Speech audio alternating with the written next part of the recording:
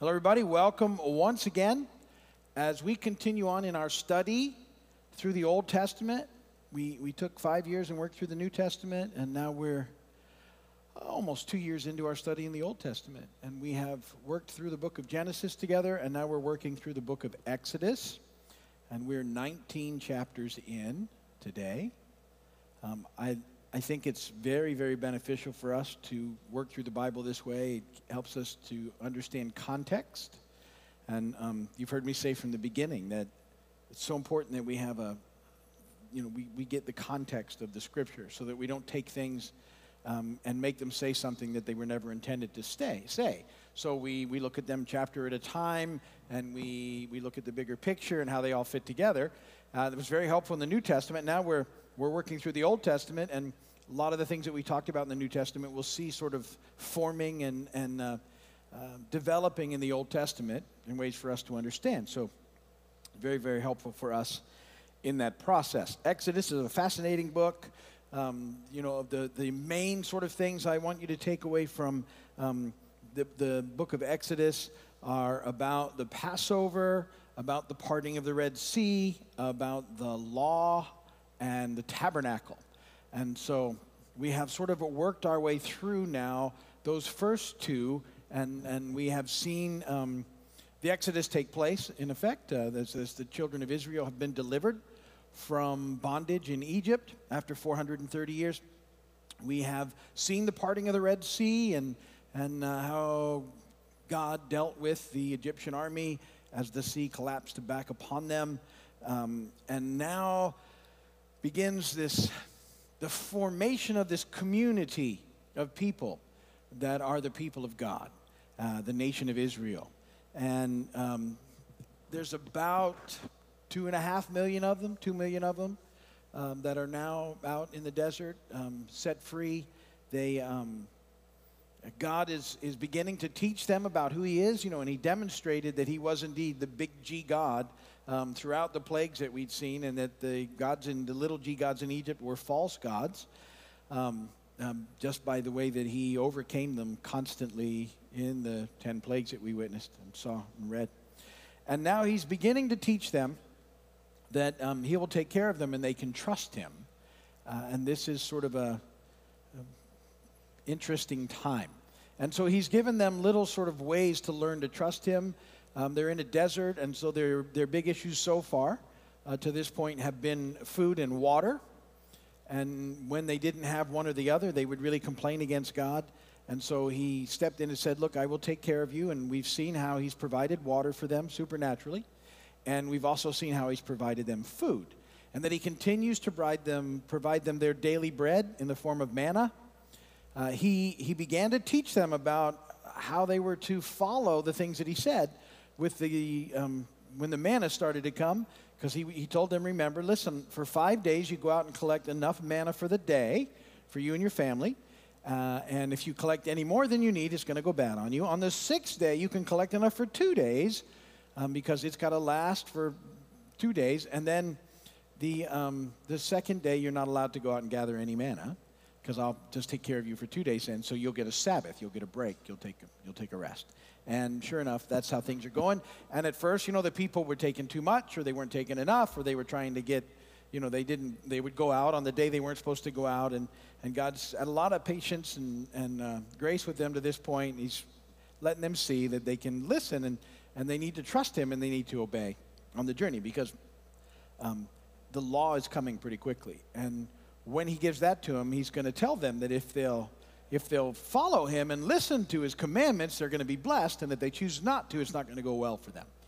And that's we're heading rapidly now to the giving of the law in the process. So today we're in chapter 19, and if you remember back into the beginning of Exodus when God spoke to Moses at the burning bush, He gave him a promise, and He said, when you have brought the people out of Egypt, you shall serve God on this mountain. And as we head into this chapter now, that promise has been fulfilled. The nation of Israel is at Mount Sinai, the Mount of God, and they're going to remain there for the next 11 months. And so they're going to learn a lot of stuff while they're there. And so God has redeemed His people. That's part of the story of Exodus. And now He's claiming them as His own. and he's going to enter into them, with them, this covenant relationship, just as he'd promised all along. And so we're heading up to that part now, fulfilling his promises. So let me start to read, and then we'll talk about it on the other side. Exodus 19, beginning in verse 1. I'm reading it out of the NIV. Whatever translation you're using is fine. In the 3rd month, after the Israelites left Egypt, on the very day they came to the desert of Sinai. After they set out from Rephidim, they entered the desert of Sinai, and Israel camped there in the desert in front of the mountain. Then Moses went up to God, and the Lord called to him from the mountain and said, "This is what you're to say to the house of Jacob, and what you're to tell to the people of Israel. You yourselves have seen what I did to Egypt, and how I carried you on eagle's wings and brought you to myself. Now if you obey me fully and keep my covenant, then out of all nations you will be my treasured possession. Although the whole earth is mine, you will be for me a kingdom of priests and a holy nation. These are the words you are to speak to the Israelites." So Moses went back and summoned the elders of the people and set before them all the words the Lord had commanded him to speak. The people all responded together, "We will do everything the Lord has said." So Moses brought their answer back to the Lord. The Lord said to Moses, "I am going to come to you in a dense cloud, so that the people will hear me speaking with you and will always put their trust in you." Then Moses told the Lord what the people had said. And the Lord said to Moses, "Go to the people and consecrate them today and tomorrow. Have them wash their clothes and be ready by the 3rd day, because on the 3rd day the Lord will come down on Mount Sinai in the sight of all the people. Put limits for the people around the mountain and tell them, 'Be careful that you do not go up to the mountain or touch the foot of it. Whoever touches the mountain shall surely be put to death. He shall surely be stoned or shot with arrows. Not a hand is to be laid on him. Whether man or animal, he shall not be permitted to live. Only when the ram's horn sounds a long blast may they go to the mountain.' After Moses had gone down the mountain to the people, he consecrated them, and they washed their clothes. Then he said to the people, 'Prepare yourselves for the 3rd day. Abstain from sexual relations.' On the morning of the 3rd day, there was thunder and lightning with a thick cloud over the mountain and a very loud trumpet blast. Everyone in the camp trembled. Then Moses led the people out of the camp to meet with God, and they stood at the foot of the mountain. Mount Sinai was covered with smoke, because the Lord descended on it in fire. The smoke billowed up from it like smoke from a furnace. The whole mountain trembled violently, and the sound of the trumpet grew louder and louder. Then Moses spoke, and the voice of God answered him. The Lord descended to the top of Mount Sinai and called Moses to the top of the mountain. So Moses went up, and the Lord said to him, 'Go down and warn the people so they do not force their way through to see the Lord, and many of them perish. Even the priests who approach the Lord must consecrate themselves, or the Lord will break out against them.' Moses said to the Lord, 'The people cannot come up Mount Sinai because you yourself warned us. Put limits around the mountain and set it apart as holy.' The Lord replied, 'Go down and bring Aaron up with you. But the priests and the people must not force their way through to come up to the Lord, or he will break out against them.' So Moses went down to the people and told them." Blessed be the word of the Lord. That's Exodus chapter 19. So, the people are about to enter into a brand new relationship with God. And it's going to be different than what they've experienced to this point. And it starts here at Mount Sinai, which is one of the most sacred locations in Israel's history. As I said, this is where where Moses met God in the burning bush. It was in Mount Sinai. God made his covenant with Israel there. Elijah hears the voice of God whisper there. Here, God's going to give his people his laws and guidelines for right living. And they will learn while they're here the potential blessing of obedience and the tragic consequence of disobedience. All of that's going to take place here at Mount Sinai in this next little season. And as we continue on in verses 3 through 6, the sign that was given Moses way back in the beginning is fulfilled. And he's returned to the mountain of God. And that has to be an amazing thing for Moses. I mean, he's watched everything, but remember how his journey started those years ago when God appeared to him in the burning bush and said, "This is what's going to happen," and promised that one day that would take place. It's been a long time coming, but God is faithful to his promises, and it had to be something, even though Moses had watched what God had done, through everything and the plagues and all that he'd done, but now to sit there and go, wow, It's amazing. He's done everything that he said he would do. He's fulfilled the promise, and he will continue to fill his promises. And so when Moses went up to the mountain to see the Lord, God delivers a speech, for lack of a better word, about eagle's wings. And it's very famous, or at least we get it, and we sing a lot of songs about it. It pops up in the Psalms and stuff.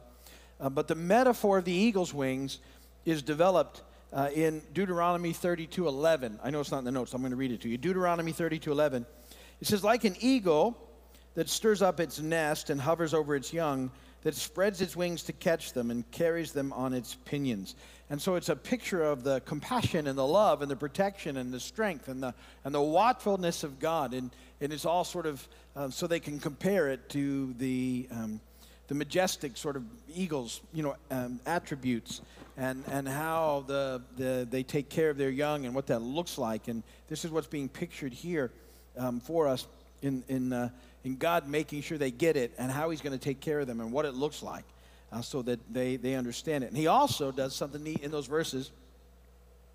He refers to the people of God in two ways. He calls them the house of Jacob, which is a reminder of how this all started. Remember, 430 years previously, Jacob had gone into Egypt, where Joseph provided a place for him as a family of 70. And now they're coming out as the house of Jacob, but he also calls them the people of Israel. And so there's this whole thing, this new nation, this new whole thing of God is taking place at this point in time. And he had a reason, God did, for rescuing the Israelites for slavery. And so now what he's about to do is he's tell them the reason. This is why I've done this. And it's that Israel was to become a kingdom of priests and a holy nation where anyone could approach God freely. This was the idea behind it. This is why he ransomed them. It was a way for the nations to come to know God. And so he chose the people of Israel to be the vehicle and the vessel that would happen. But the people quickly mess up, as people do, and like we would do. And so rather than being obedient, they move into a lot of disobedience. And what happens is, rather than becoming a kingdom of priests and a holy nation at that point in time, what you're going to see in Leviticus is a priesthood develop from the tribe of Levi. Those are Aaron's descendants, and they're going to have to do for a season, pretty long season. They're going to fulfill the role of priest rather than the people, and it should have been all the people, but they just, by their refusal to obey, became not an option for them. Here's where we're fortunate, if you remember in the New Testament, and because of our wonderful Jesus, we are once again a people, a holy people, a priesthood. 1 Peter 2:9 says we're a chosen people, a royal priesthood, a holy nation, a people belonging to God, that you may declare the praises of him who called you out of darkness into his wonderful light. And so because of Jesus, the death and resurrection of Jesus, and us being reconciled to God through him, we now are becoming the very thing that was supposed to happen in the very beginning. This was what was supposed to happen with the people of Israel, but their refusal to obey and do as God would instruct them. Now we have, once again, that opportunity, but we have it in Christ, which is good, because if we were without Jesus, we would be lost just like they were. So you start these things happening. This is how it's supposed to be. Sin has messed everything up, continued to mess it up, and now in Christ, these things are coming back into the way they were supposed to be. Sometimes people ask why God chose Israel, and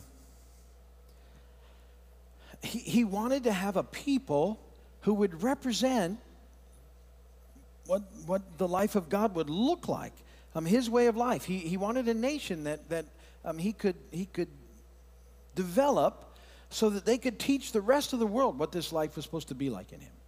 And so that was how it originally started. And the promises, that all the nations of the earth would be blessed through Abraham's descendants certainly came true in Christ, but the nation was chosen to be a representative and they're gonna mess up. But fortunately, they're there because through Israel comes Jesus and how we have life today. The Messiah will come through the people that God chose, and so God, you're going to watch him now take Israel, and they're going to go through this training program, but he's doing that because he wants them to be the people that impact the earth for the sake of his kingdom. So they'll do some well and some not so well. But Jesus comes and straightens that out for us. And so we're seeing the covenants sort of taking place here with Abraham, that he's promised to make them a great nation, and now we're watching that really come to play here in the process. Verses 9 and 11, Moses is told to go consecrate the people to get them ready for this, for God's going to speak. He's going to speak to Moses, in effect, out of the mountain, but he's going to speak so that they can all hear it. But they weren't to take this lightly, and they were to prepare, and they were to get themselves ready for this whole process, and know that it was never to be, a thing that they would take lightly to be in the presence of God. There were going to be limits because he would come, but they couldn't go charging up the mountain or anything because it would take lightly the holiness of God. And again, we always want to be thinking about, the holiness of God and what that looks like, and making sure that we're taking time to spend with him, and we're aware of how amazing it is, and we never take it for granted, and we're taking that time to pray and to read the Word and to just have time in relationship with the Lord.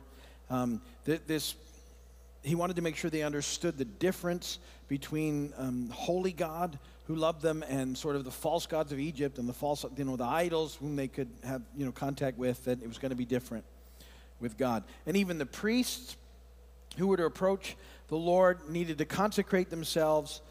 Let me just say, this isn't the Levitical priesthood yet because they haven't been established. The priests at this time would have been, do you remember when God spared all the firstborn sons of Israel?